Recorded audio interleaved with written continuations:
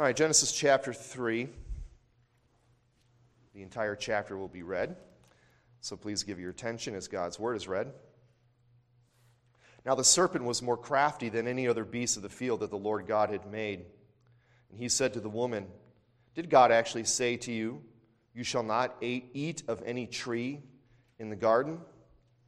And the woman said to the serpent, 'We may eat of the fruit of the trees in the garden, but God said, You shall not eat of the fruit of the tree that is in the midst of the garden, neither shall you touch it, lest you die.' But the serpent said to the woman, 'You will not surely die. For God knows that when you eat of it, your eyes will be open, and you will be like God, knowing good and evil.' So when the woman saw that the tree was good for food, and that it was a delight to the eyes, and that the tree was also to be desired to make one wise, she took of its fruit and ate. And she also gave some to her husband who was with her, and he ate. Then the eyes of both were opened, and they knew that they were naked. And they sewed fig leaves together and made themselves loincloths. And they heard the sound of the Lord God walking in the garden in the cool of the day. And the man and his wife hid themselves from the presence of the Lord God among the trees of the garden. But the Lord God called to the man and said to him, 'Where are you?' And he said, 'I heard the sound of you in the garden, and I was afraid because I was naked and I hid myself.' He said, 'Who told you that you were naked? Have you eaten of the tree of which I commanded you not to eat?' The man said, 'The woman who you gave to be with me, she gave me fruit of the tree, and I ate.' When the Lord God said to the woman, 'What is this that you have done?' The woman said, 'The serpent deceived me, and I ate.' The Lord God said to the serpent, 'Because you have done this, cursed are you above all livestock and above all beasts of the field. On your belly you shall go, and dust you shall eat all the days of your life. I will put enmity between you and the woman, between your offspring and her offspring. He shall bruise your head, and you shall bruise his heel.' To the woman he said, 'I will surely multiply your pain in childbearing. In pain you shall bring forth children. Your desire shall be for your husband, and he shall rule over you.' And to Adam he said, 'Because you have listened to the voice of your wife and have eaten of the tree of which I commanded you, you shall not eat of it. Cursed is the ground because of you. In pain you shall eat of it all the days of your life. Thorns and thistles it shall bring forth for you, and you shall eat the plants of the field. By the sweat of your face you shall eat bread till you return to the ground, for out of it you were taken, for you are dust, and to dust you shall return.' The man called his wife's name Eve, because she was the mother of all living. And the Lord God made for Adam and for his wife garments of skins and clothed them. Then the Lord God said, 'Behold, the man has become like one of us in knowing good and evil. Now, lest he reach out his hand and take also of the tree of life and eat and live forever.' Therefore, the Lord God sent him out from the Garden of Eden to work the ground from which he was taken. He drove out the man, and at the east of the Garden of Eden he placed the cherubim and a flaming sword that turned every way to guard the way to the tree of life." Okay, so there you have it. Paradise lost. Paradise lost as Adam and Eve fall into sin. Got a lot of extra papers up here, so bear with me as I work through them. Just a brief recap. Brief recap. Anybody want to time me? Brief recap on what we looked at last time in chapter 2. As I said, chapter 2, really we looked at verses 4 through 25. We didn't look at verses 1 through 3 because we looked at those verses as part of creation week. Again, remember, chapter and verse divisions are not inspired. They were not in the text.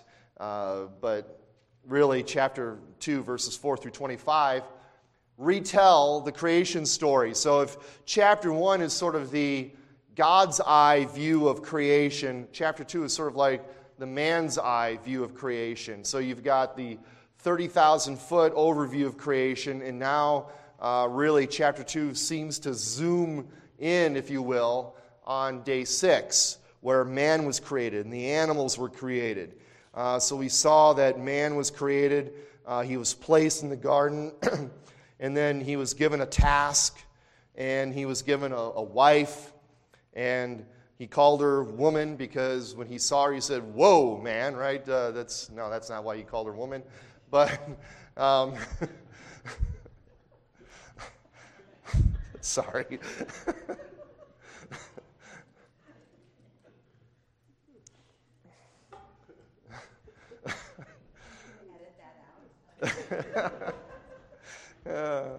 Sorry. It's a long day. What can I say? No, he called her woman because she was taken out of man. In the Hebrew, the word for man and woman are similar, ish and isha. And that's what you have there. And that's just a bird's eye view of the chapter. There's a couple of things we brought up, and I only bring this up again. I don't know if I was as clear as I could have been last time. I'm only going to bring this up again in his way of review.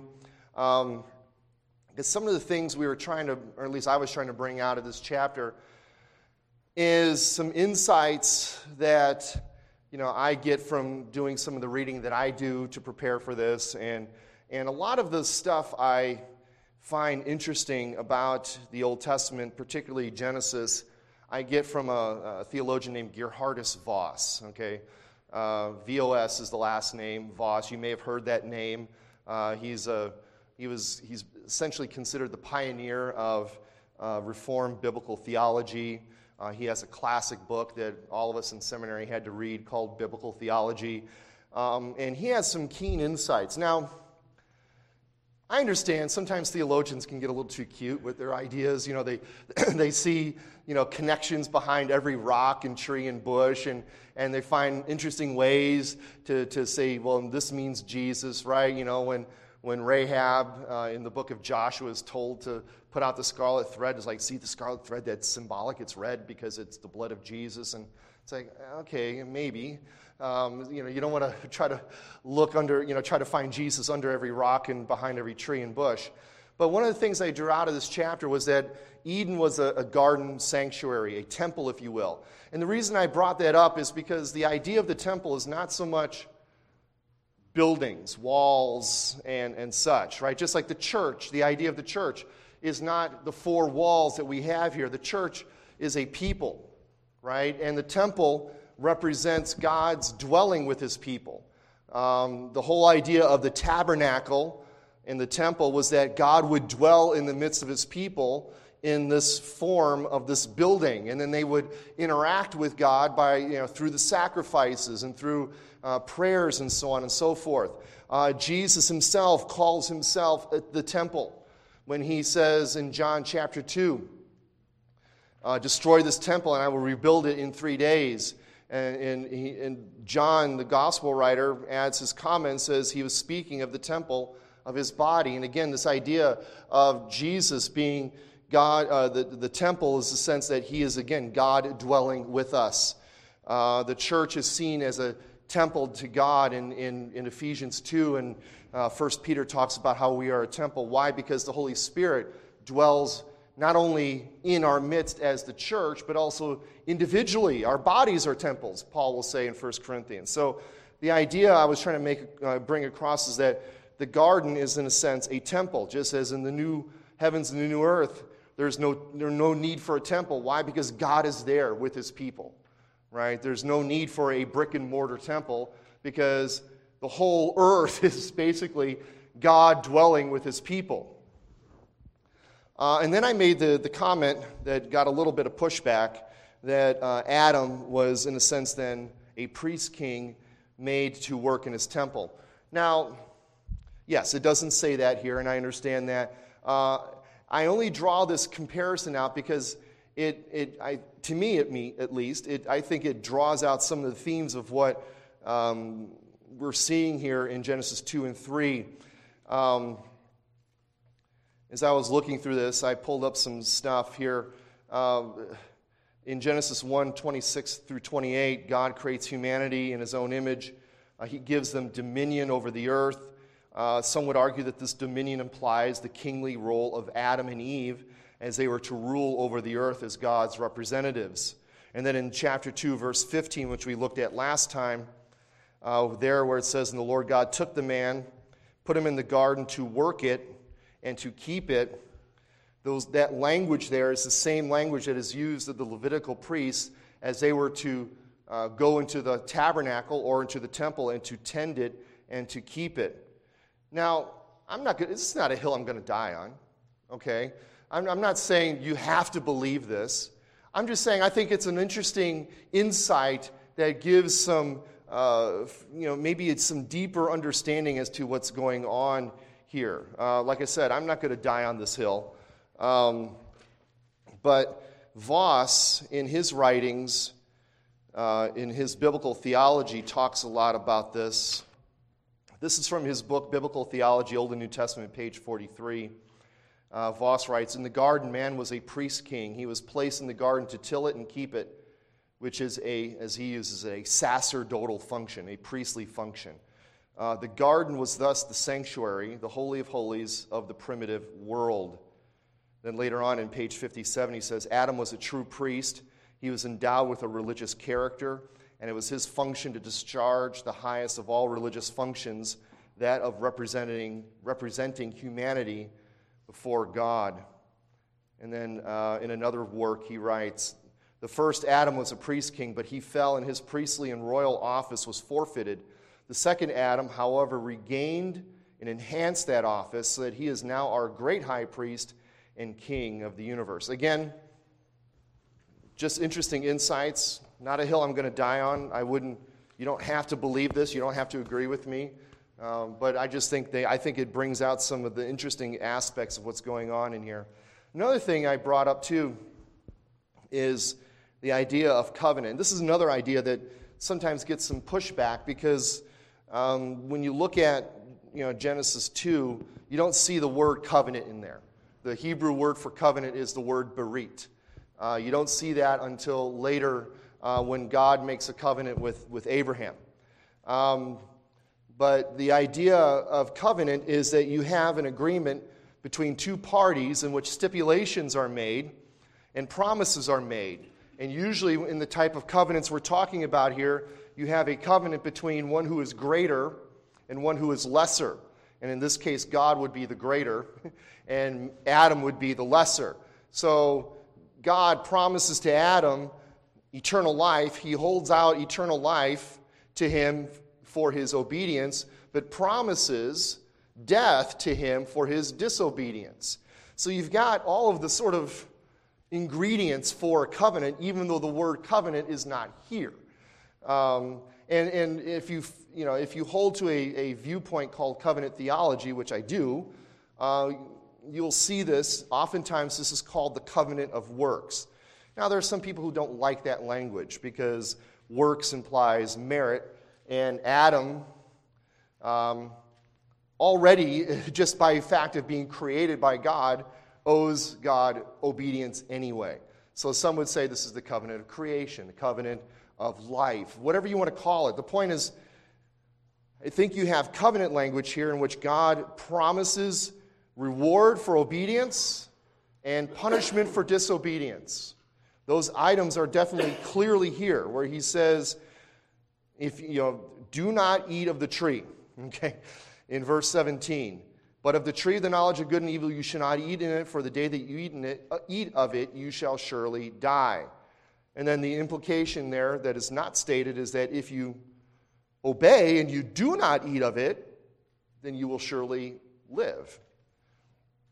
So I just wanted to bring some of those thoughts out. I mean, I could say more on covenant theology, but maybe I'll say more as we get into Genesis as a whole.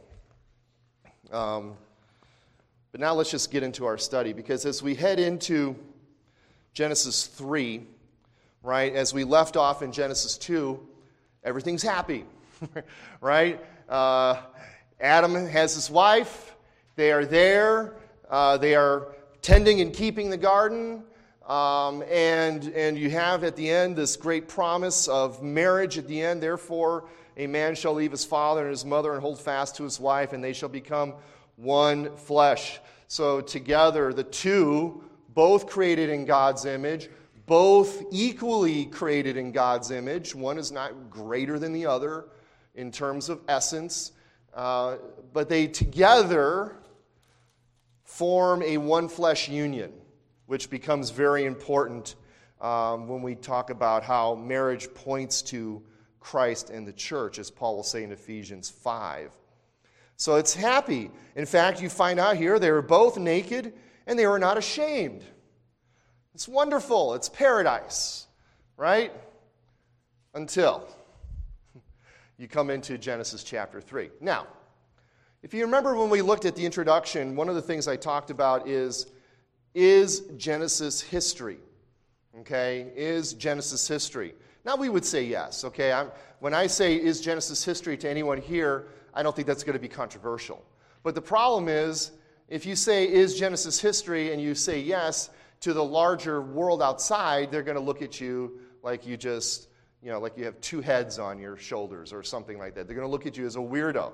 Because why? Well, because what happens in the very first verse of chapter 3? Well, you got a talking snake. All right? Snakes don't normally talk, at least not in our world.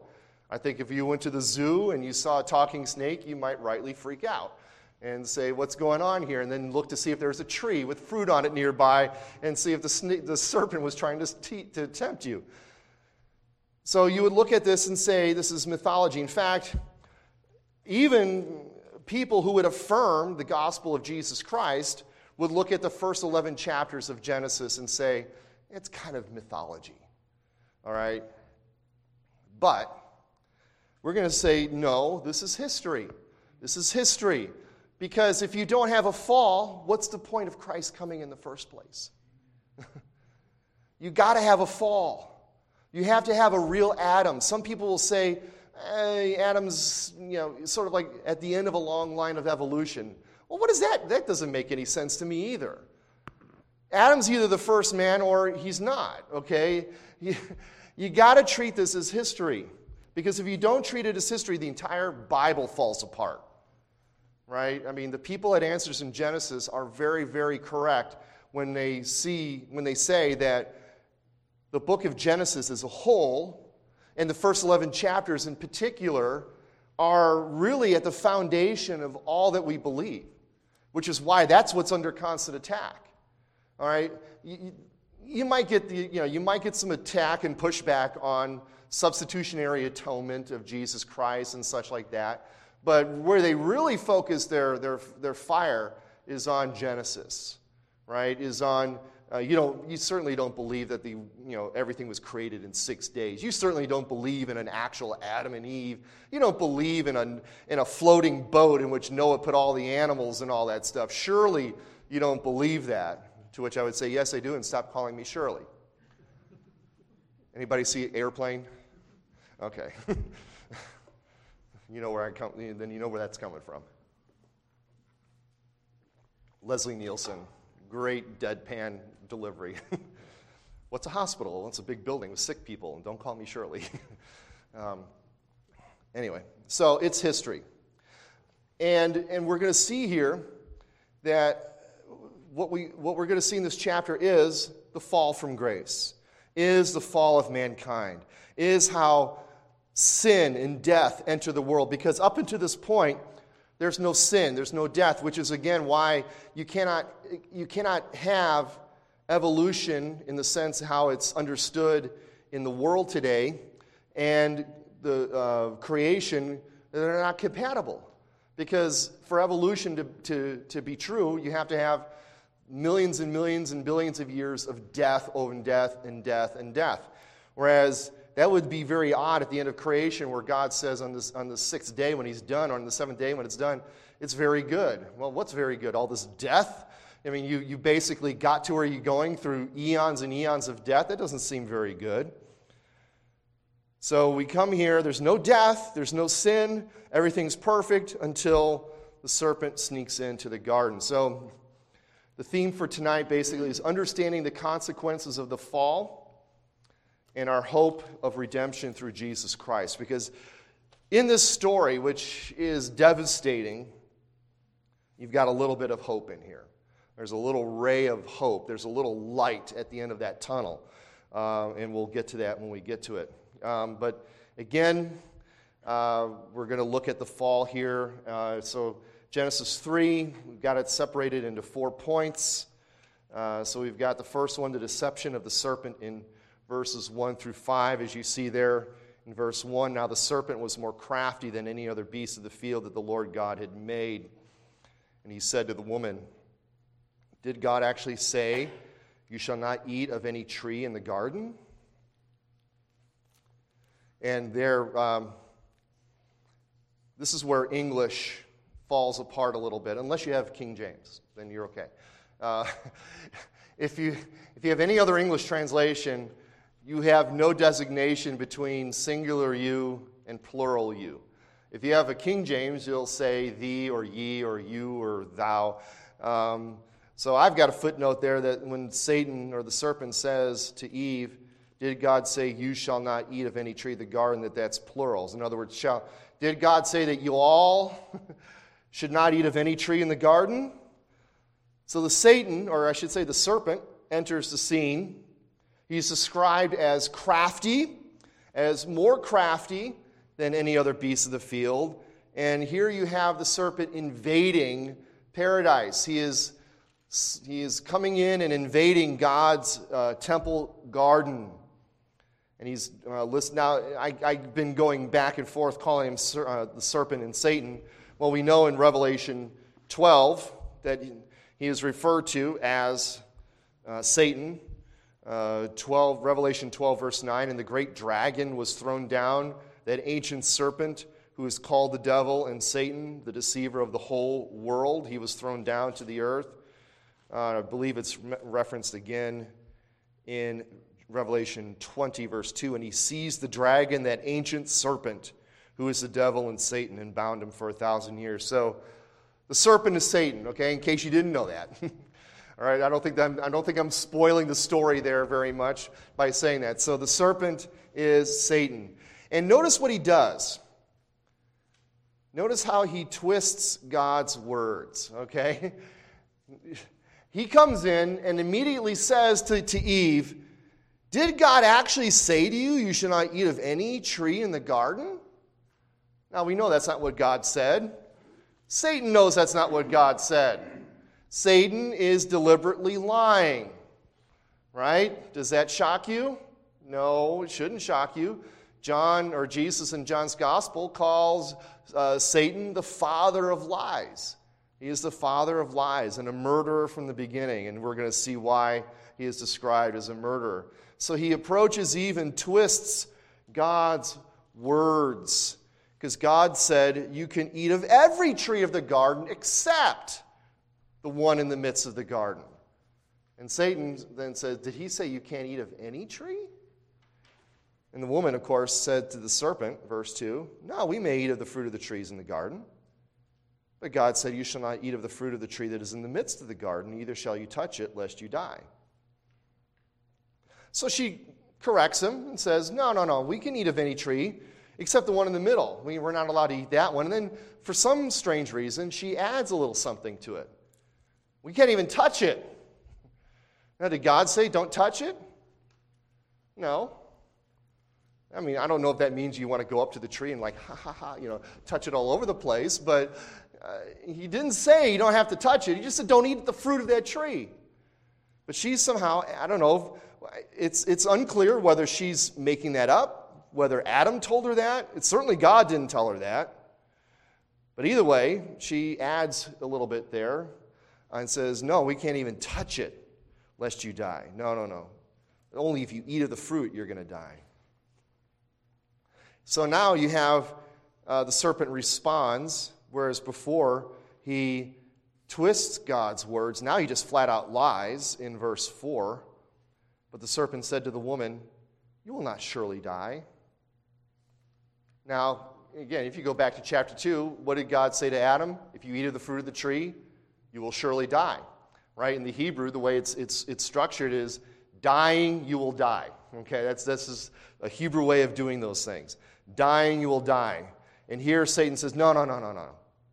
You're not going to die.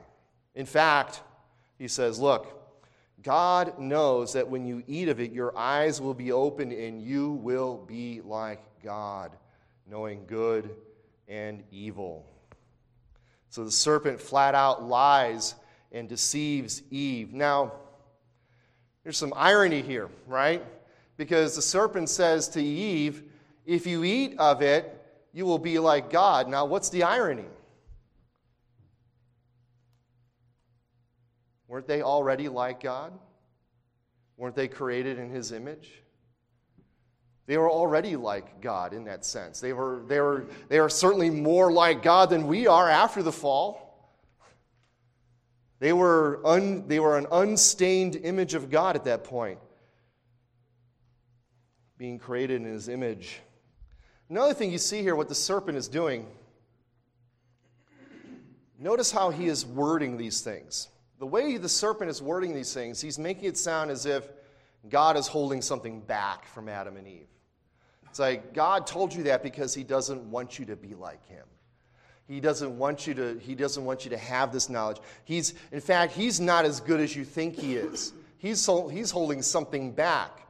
That's the only way you can kind of explain how this temptation, in a sense, works, because eventually, as we're going to see, the woman does agree that the fruit of the tree looks good. But again, Satan is here getting her to think that he is holding something back, that God is not giving them everything that they need. And again, this is ironic because God has given them every good thing. You saw that in chapter 2. The only thing is you can eat of everything in this beautiful garden except that one tree. And Satan's turning around and says, now God's holding something back. Yeah, he doesn't want you to be like Him. He's holding something back. So notice how Satan was able to turn God from a good and gracious God who provides all things into an evil God who is holding back. And as you're going to see here, as Satan often does and as sin often does, it promises much and delivers very, very little. In fact, it delivers nothing. So now you move on to verses 6 through 13, the sin of Adam and Eve. And I put Adam because he is ultimately responsible for this. So verse 6, now you see here kind of the anatomy of sin. So Satan has planted this desire, he's planted this temptation, this idea that God has not given them everything they need. So now when the woman looks at that fruit, she now sees, that fruit does look good. It does look tasty, and I'm kind of hungry. It looks a little tasty. Maybe I'll just pull one off here. And it's beautiful. Look how beautiful the fruit is. And that the tree was desired to make one wise. She took of its fruit and ate. And then this startling statement, and she also gave some to her husband who was with her, and he ate. Now, I don't know if Eve is here. I'm trying to picture the scene. The serpent's here. Eve is here, and is Adam literally right here listening to this whole thing going on? I don't know, but he was there. Adam was there. Adam was the one who was told by God, don't eat of the tree. And it was Adam's job to keep and tend the garden. Adam should have seen the serpent, and the minute he started doubting God's word, Adam, if he was doing his job, would have been the serpent head-crushing person. He would have been the one to crush the serpent's head and evict Satan from God's garden temple, but he failed in his task. He abdicated, if you will, his authority to Eve. And then she takes the fruit and eats of it. And it's the anatomy of the sin. The temptation leads to desire and then leads to action. Think of how James puts it in James chapter 1. He kind of spells this out, this idea of the anatomy of sin in James chapter 1, verses 13 through 17. Let no one say when he is tempted, I am being tempted by God. We'll get to that in a moment. For God cannot be tempted with evil, and He Himself tempts no one. But each person is tempted when he is lured and enticed by his own desire. Then desire, when it is conceived, gives birth to sin. And sin, when it is fully grown, brings forth death. So you've got that same kind of anatomy, that same life cycle here. The desire was planted in Eve's mind. That desire then gave birth to the sin. And then the sin was delivered in the sense that she took the fruit and ate of it. Now, she sinned before she took the fruit and ate of it, right? Sin is always first and foremost in the heart. So once she determined to eat the fruit, That was the sin. The eating of the fruit was just carrying out what she had already decided in her heart that she was going to do. And again, where was Adam in all this? Well, he was right there. I don't know if he was literally right there or in the area. Whatever the case may be, he was there the whole time. The priest king abdicates his duties to the helper. And then notice in verse 7 where earlier Satan says, look, if you will eat of the fruit, your eyes will be open. Well, he wasn't wrong in that part. Verse 7 says their eyes were opened. But did they find out that they knew good and evil? No, what they realized is that their eyes were open, and then now they knew that they were both naked. Now it says, that seems kind of silly. Well, no, think about, again, sinful desires, right? The minute she ate, the minute Adam ate, the minute they disobeyed God, they became covenant breakers, right? And now sin has been let into the front door, right? Sin is now into the world, and now their minds and their hearts are being filled with all kind of evil desires, where before they were standing next to each other, both were naked and not were ashamed. Now they know they're naked. Now they know they're naked, and you can probably guess that probably some evil desires are starting to come into play here. So what do? Well, they try to fix the problem themselves, and they sew fig leaves together and made themselves loincloths. And this is, in a sense, kind of representative of man's attempts to cover his own sin, right? Think of how we try to downplay our sin, cover our sin, however you want to call it. This is their attempt to cover their sin. Now, what's silly about that? Because a loincloth, right, leaves wither and die, and you're going to have to continually make loincloths and so on and so forth. It was not a very good plan. So now they're filled with shame. They're filled with shame. And moreover, now in verse 8, they hear the sound of the Lord God walking in the garden in the cool of the day. And what do now? They try to hide themselves. Sin and shame now lead us to avoid God. And that's exactly what happens, right? When we sin, if you're caught in a big sin, maybe you don't go to church because you're afraid people will find out. Maybe you don't go to God in prayer because you're afraid of what He might say to you in prayer. First of all, let me tell you that's Satan talking, right? That's not God talking. When you sin, God's not like, you better not come to me in prayer. You better let me have some time to cool off before you come to me with that sin. No, He's like, He wants you to come to Him. He wants you to come to Him and bring that to Him. Satan is the one who wants you to keep away from God. Satan is the one who wants you to be shamed and stay away from the things that can actually bring healing to your life. But what they do is they run. They hide. They hide from God. That's what shame and sin does.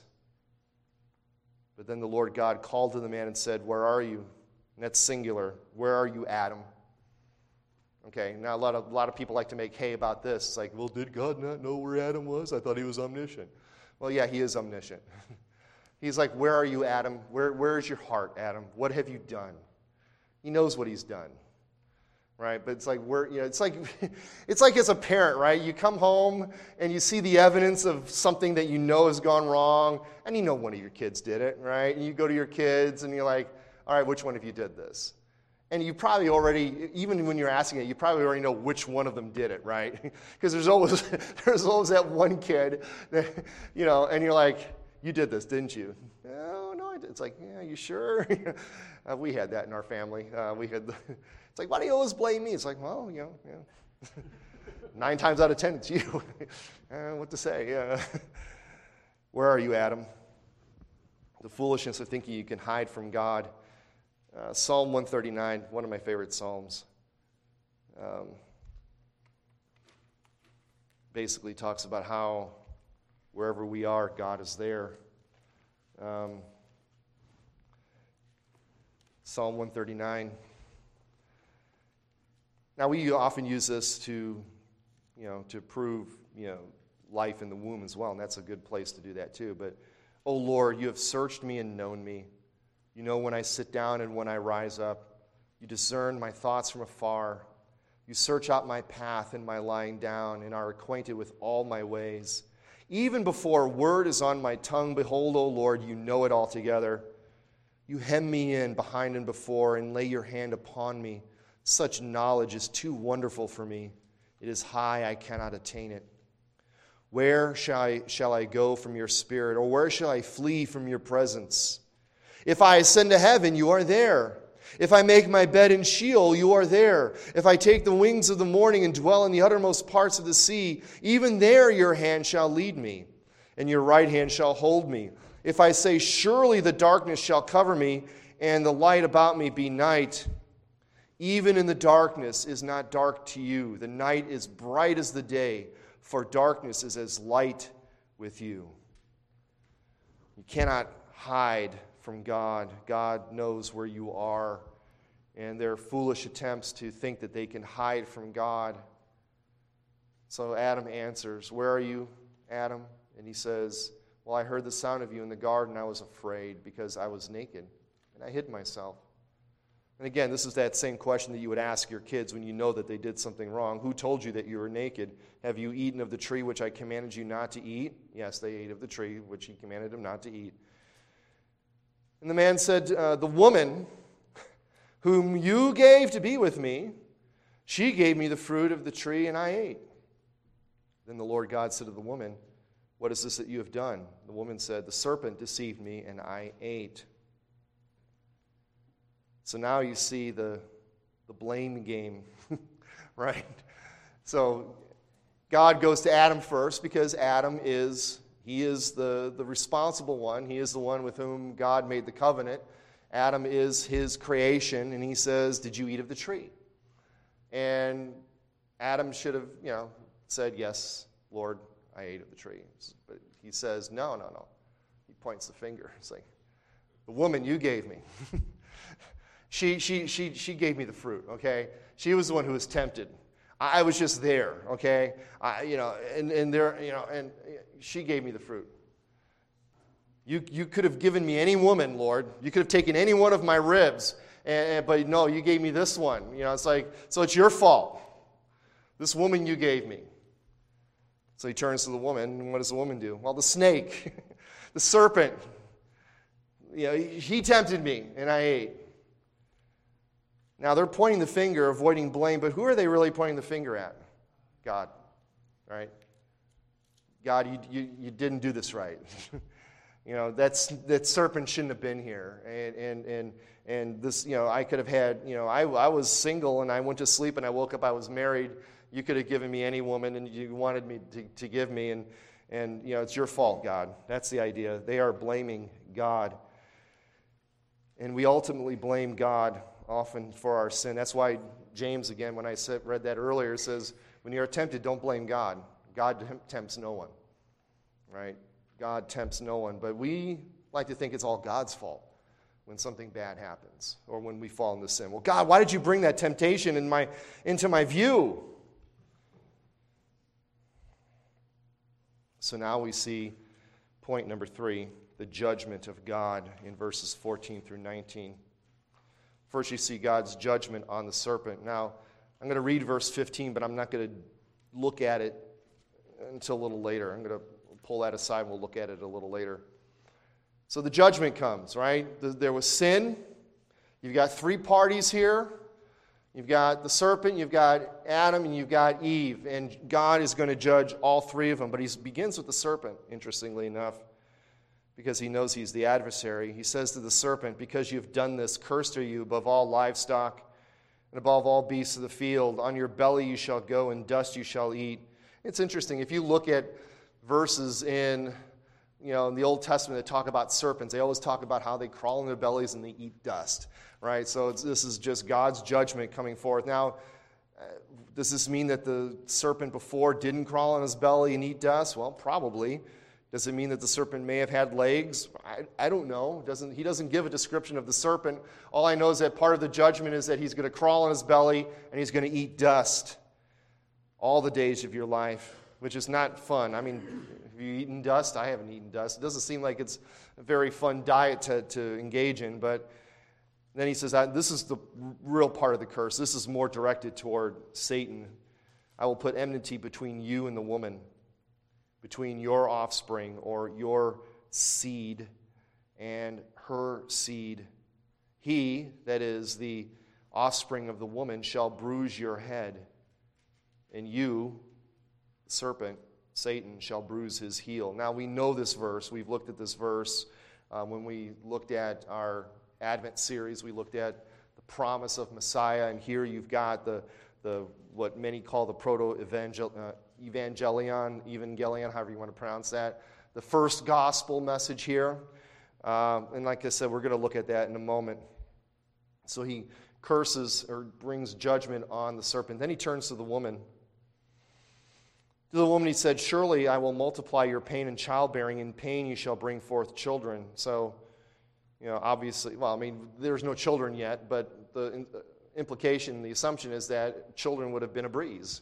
Wouldn't that have been great, women, to bear children, not have to worry about it, not have to, go through that muscle memory or whatever. It would have been easy. But here, no, you're going to have, in other words, the very thing that is, in a sense, central to the woman's being, which is to bear life and to bring life into this world, that is going to be painful. That is going to come now with great pain. Then he says, then your desire shall be for your husband, and he shall rule over you. You read that, you're like, oh, I desire. No, it's not like a nice desire. This is a not nice desire.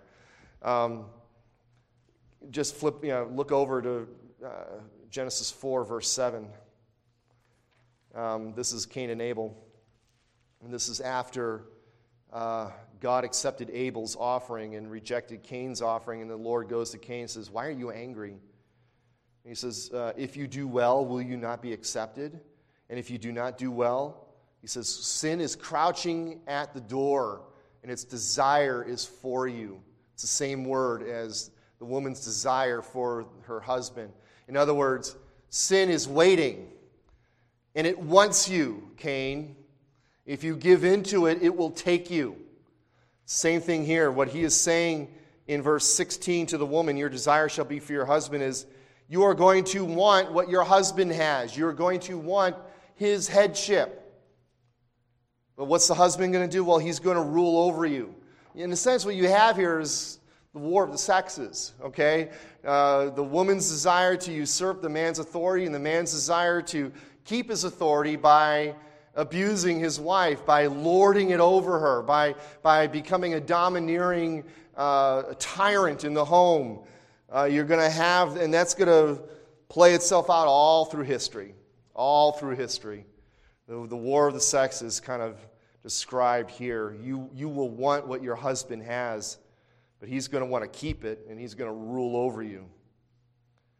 And now to the man, to Adam, he said, God that is, because you have listened to the voice of your wife, because you abdicated your authority that I gave you in this garden to tend it and to keep it, because you listened to your helper and eaten of the tree of which I commanded you, you shall not eat. Cursed is the ground because of you. In pain you shall eat of it all the days of your life.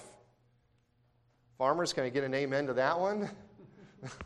Does the ground easily yield its fruit?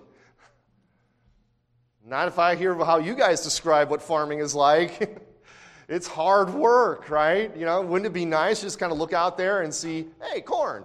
It just kind of pops up out of the ground. All you do is just go and pick it. No, you got to work hard now. And again, you'll see this, in the garden, everything was just kind of there, right? You saw mist comes up, and the everything is watered, and so on and so forth. And now you're going to have to scratch out a living. You're going to have to work hard to feed yourself. Curses the ground. In pain you shall eat of it all the days of your life. Thorns and thistles, weeds. So here you got the birth of weeds. It shall bring forth for you, and you shall eat of the plants of the field. By the sweat of your face you shall eat bread till you return to the ground, for out of it you were taken, for you are dust. You are the dust man, Adam, and you're going to go back to dust. And that there, in a sense, is also, when God said, in the day you eat of it, dying you will die, Adam now has a death sentence. right? He has been sentenced to death. Now, it's not immediate death. God is merciful in this sense, but he's going to die. You'll see that in chapter 5. You'll see the legacy of Adam as people die. Just this constant refrain of, and he died, and he died, and he died, and he died. But Adam is going to return to the ground from whence he came. So there you have the curse. God curses the serpent. He makes it the lowest of all beasts. He creates enmity now between the woman and Satan.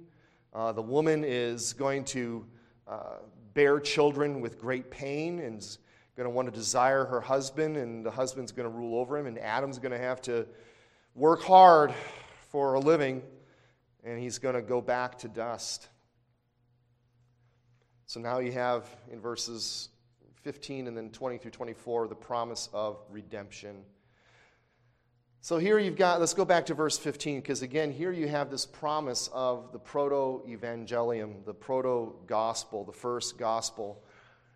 Because normally you don't talk about the seed of the woman. That's not a way of speaking that is normal in Hebrew. You talk about the seed of a man, right? It's a man's seed, if you will. But here he's like, look, it's the seed of the woman. And the reason is because, well, we look at this now back, right, through the lens of the cross, through the lens of Christ, and we know, how was Jesus born? Well, he was born of the seed of the woman. He was conceived by the Holy Spirit, born of the Virgin Mary, right? So he was Mary's son, but no man conceived Jesus.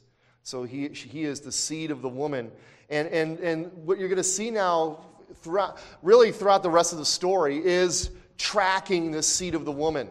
Every genealogy you're going to see in the Bible from this point forward is marching its way to the point where you get to Jesus, which is why in Matthew's gospel, when you get the genealogy of Jesus and it ends with Jesus, there are no more genealogies in the Bible. Why? You don't need them anymore. The seed of the woman's here, right? Everything in the Old Testament is marching to the seed of the woman, and then this constant war, right? Because what is the seed of the serpent doing? He's going to be attacking.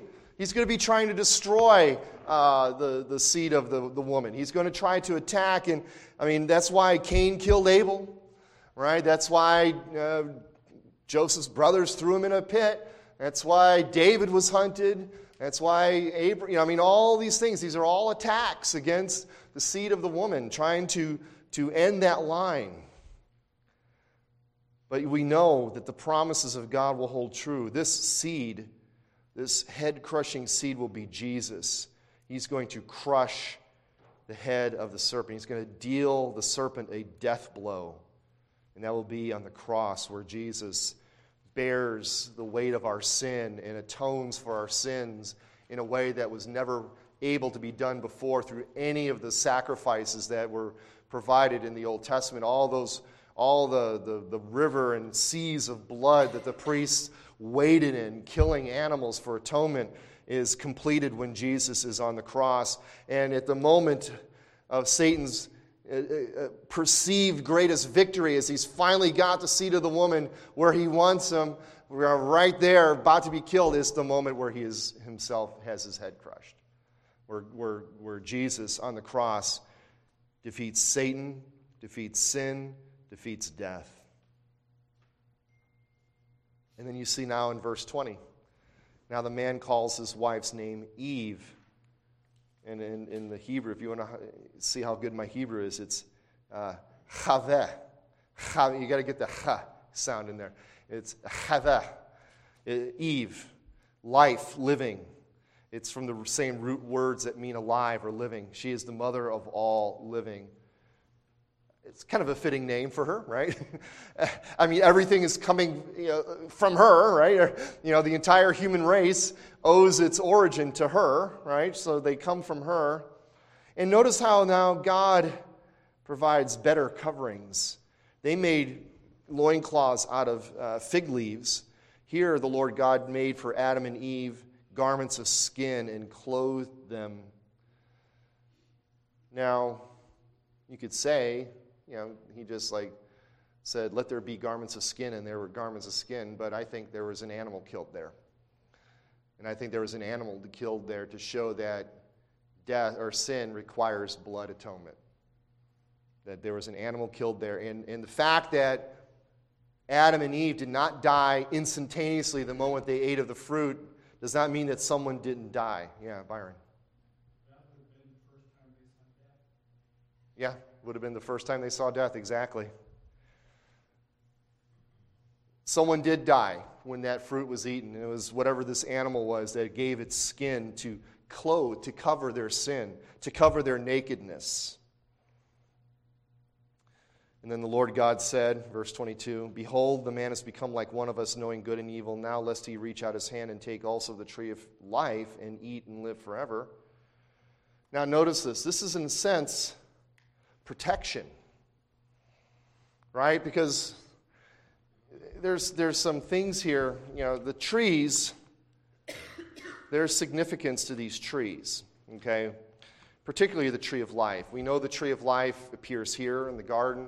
The tree of life appears at the end of the Bible in Revelation 21 and 22, in which in the New Jerusalem is the tree of life again, right?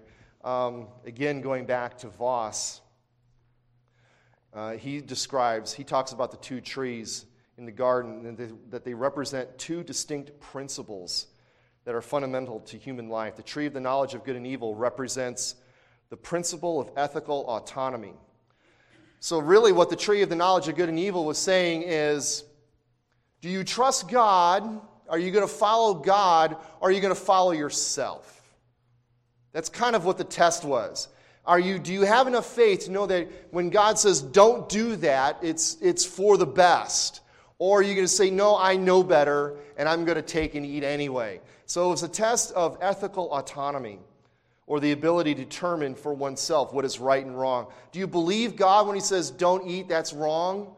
Or are you going to say, no, I'm going to find out for myself whether that's right or wrong. I'm the law. Is it God's law, or am I the law?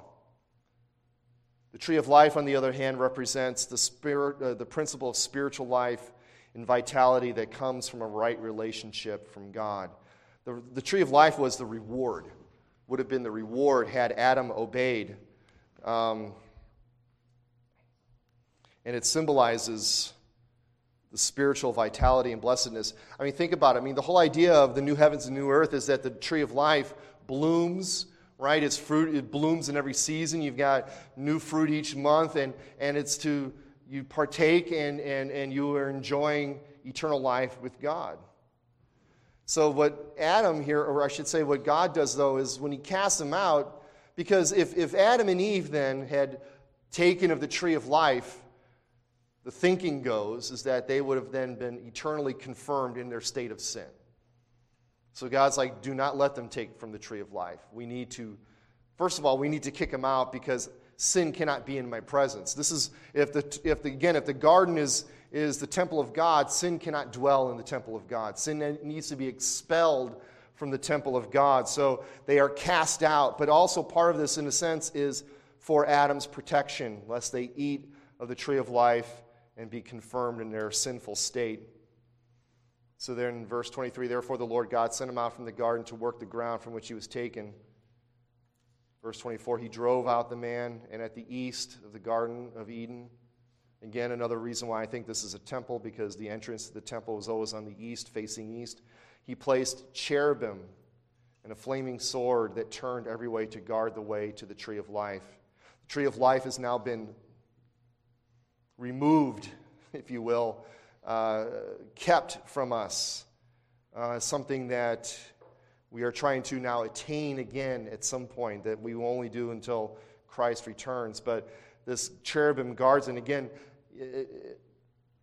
which is why it's suggestive of a temple, because often in the temple tapestries are pictures and symbols of cherubim. You've got a cherubim on the seat of atonement too, but you've got cherubim on the curtains that guard all of the entrances to the Holy of Holies and such. But what you have here now is paradise lost. Paradise is lost. Adam and Eve lost paradise through their sin, through the temptation of the serpent. They've been kicked out. And now really, this is, in a sense, the beginning of the drama of redemptive history. This is the reason why you have to have a redemption story, because this was lost. This paradise was lost. It was held out to Adam, and he failed to attain it. So now we wait for the second Adam, the last Adam, Jesus Christ, to come, who will do what Adam didn't do. Notice how Satan tempts Adam in a paradise, right? Adam and Eve, they're in paradise. They're without sin. Everything's wonderful. Where is Jesus tempted? He's tempted in a wilderness. When is Jesus tempted? After 40 days of fasting. So Jesus is at his weakest. He's physically weak, and that's when Satan tempts him. And notice again how Satan tempts Jesus. Again, has God said, right? Satan only has like 2 or 3 bullets that he keeps firing. They're the same bullets. Did God say this? And then he twists God's words. Then he just flat out lies. But Adam, or Jesus, the second Adam, succeeds where the first Adam fails. So here you have, as we bring this to a close, Genesis 3, we see the fall of mankind into sin and the consequences that follow. We now live life outside of Eden. Yet in the midst of this tragedy, we find the first promise of redemption in the seed of the woman, which is fulfilled in Jesus Christ. But here again, what we see is it's not just Adam and Eve's sin, because what Paul will make this connection in Romans 5, that what they did brought sin and death to the whole world. Right? I mean, Adam's failure wasn't just for him. Adam was not a private individual that only sinned for himself. He sinned, as some like to call it, a public individual. He was a head, if you will, of everyone who would come from him. Everyone then who is born into this world is born into the same sin that Adam has, because when Adam sinned, he brought sin and death into the world. And where he says, because of the disobedience of one, sin and death now have come to all. Have come to all. So we are all born in the same sin that Adam had. This is called original sin, if you will. It's the answer to the question, why is the world so screwed up, right? Why is the world in the mess that it's in? Because of sin. Right? We are sinful people. I like to say we are sinful people living in a sinful world. Fallen people living in a fallen world. Even the creation is groaning, as Paul will say in Romans 8. It's groaning, waiting for the redemption of the sons of God to be revealed. All of this because of one man. But the good news is that on the flip side, because of the righteousness of one man, all will be saved, right? All who are in Christ are saved because of his righteousness. So Jesus Christ stands again in the place of Adam as a public person for all those who are in him. But then, as I said, as far as our take-home, we live our lives now east of Eden. We cannot get back to Eden yet, right? That's coming. It's coming for all those who are in Christ, but we have never experienced paradise like our first parents did, right? I mean, when I was thinking about that, I'm just trying to wrap my head around that. It's like Adam and Eve have at least something that the rest of us don't have, and what that is however long it was between Genesis 2:25 and Genesis 3:1 doesn't tell us. However long that was, they knew lives that were sin-free. That blows my mind. I would give a lot to have a little bit of time, like actually sin-free. I mean, where I didn't think about sin, I didn't say something stupid or do something stupid. I would give almost anything for that. But we will know that day when Christ returns. We've only known a world of sin, suffering, and death. We see that all around us. Yes, there's moments of joy, and there's moments, and really cherish those moments. But we live in a world of sin, suffering, and death. But the promise of the gospel is that Christ has defeated sin and death and will redeem our suffering. That's why I find it's always so encouraging and hopeful to me when you read like passages at the end of Revelation where it talks about how God will wipe away every tear from our eyes. All the suffering that we go through in this life, God will redeem. He says, it's okay. I'll wipe that one from your eyes as well. So, then may we now, in light of this, understand the depth of our sin and our desperate need for a Savior. May we cling then to the hope of redemption that is found only in Christ Jesus our Lord.